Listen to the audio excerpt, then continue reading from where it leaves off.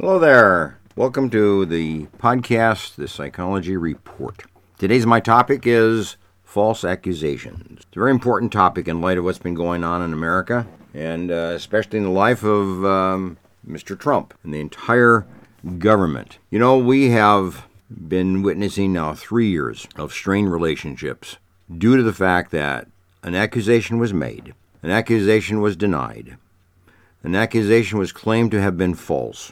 And we had to go through an entire 3-year process to get to the facts, to get out in the open, the issues of concern, have them heard, have them voted upon, and have an action taken. That's the American way. That's the way we do things. That's the way we do things in the home with parents. We do things that we do like that in school as well, with teachers and students, principals and students. We do that at work. We do that in our political system. We do that in our legal system. When accusations are made, and if they're denied, then we have to sort out the truth. And many, many, many times, probably more than most, accusations are false.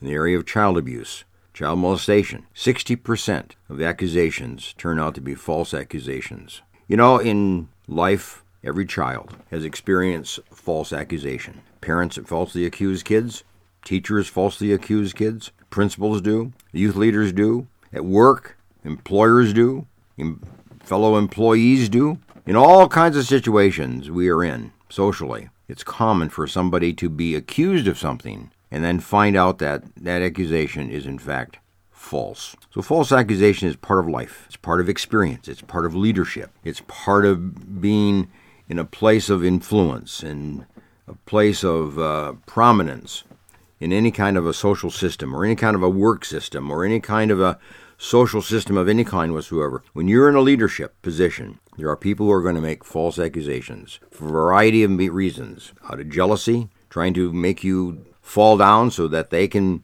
come in and take your place, embarrass you in some kind of way, get even with you in some kind of way. All kinds of motivations for people to make a false accusation. Now that's the case with Mr. Trump.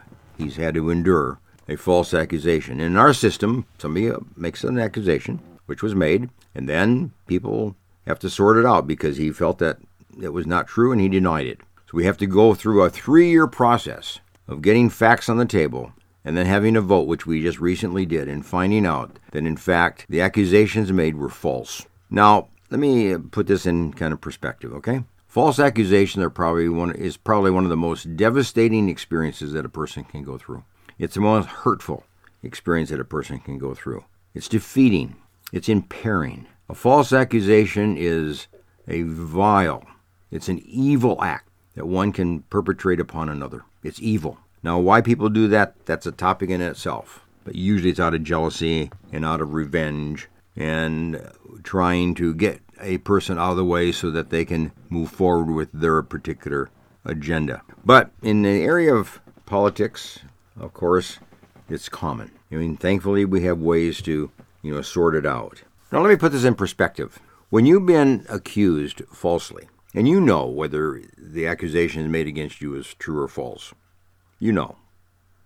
But if you know that it's false, and you have to engage in a process of clearing your name and getting the truth out there, it is a mark on your self-esteem. It is an attack on your self-esteem. Now, after a period of time, of course, you doubt yourself. Of course, you wonder if the accusation is that true, or, if the people are, in fact, honest and have a good motivation. But it causes you to think about who you are and what you are and whether you really engaged in that false accusation or not.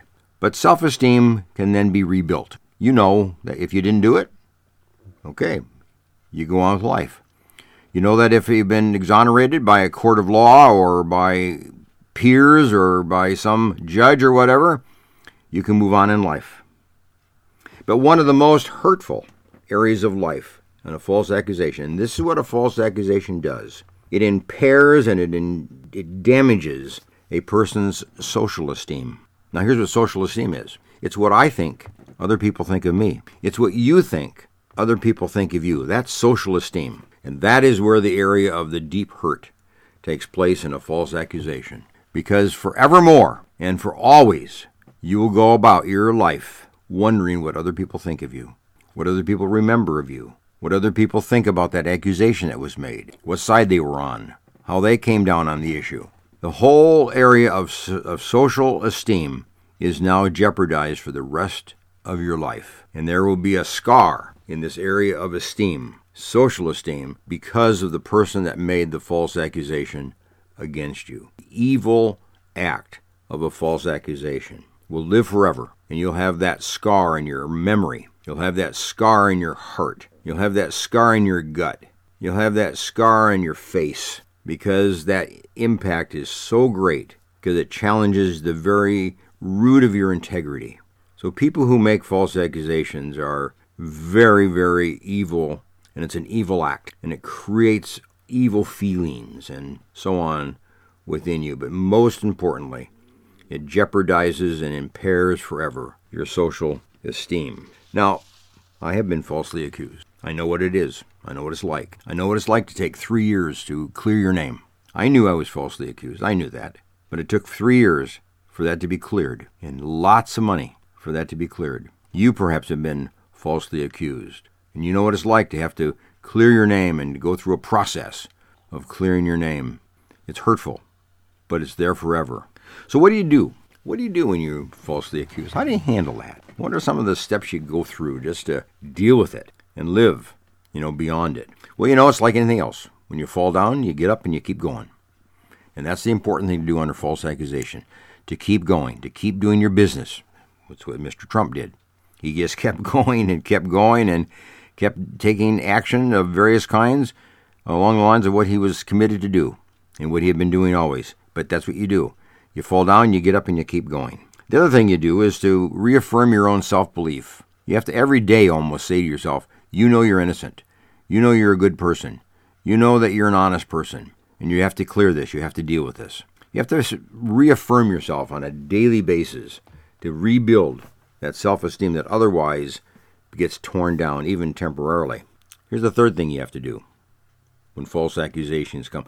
Surround yourself with people who believe in you. Surround yourself with people who are friends. Surround yourself with people who are supporters of you. Let them support you. Let them love you. Let them care for you. Let them talk to you.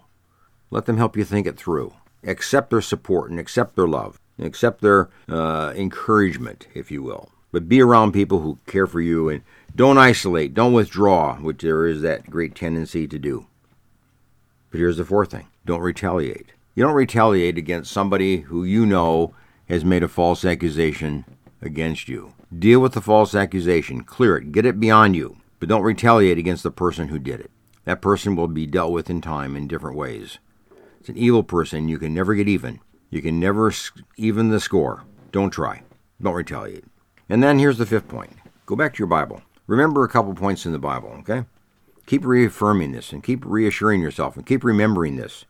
Love your enemies. Pray for those that persecute you. Remember some of those kind of verses and some of that encouragement and that guidance that you get from the Holy Scriptures. Times that you really do need to have encouragement and have help to love the people who have made false accusations against you, the evil people that have hurt you. But pray for them and love them. Here's another thing you can do. Recover your losses. Of course, you have a great deal of losses when you've been falsely accused. It's financial and a lot of other ways. You might lose a business. You might lose a car. You might lose a home. You might lose a family. You might lose a lot of money. But whatever you can do, recover the losses. You don't have to recover more than what you lost, but at least recover what you did lose. You have the right to recover what you have lost as a result of somebody's evil act in making a false accusation against you. And then, lastly, try to redeem yourself and the person that made the false accusation. Try to redeem that relationship if you can. Move on. Try to rebuild it. Try to reestablish it.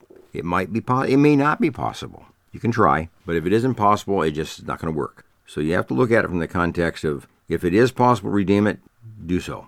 If it's not, you have to move on with your life and just take this as a lesson to be learned. People to be avoided. People to be careful when you're around them. People who make accusations, there are a lot of them out there. And if you are subject to any of them, be careful. Be cautious, because it could happen again. So there you are. Mr. Trump has just been exonerated. Forever he will live with the accusation. but forever he'll live with the exoneration too. Forever he will have to keep telling himself it was a false accusation for false motives by evil people, and he can rebuild his life and rebuild his character and rebuild his future. And he might even come out stronger and better as a person than he was before. That's the other thing about false accusations.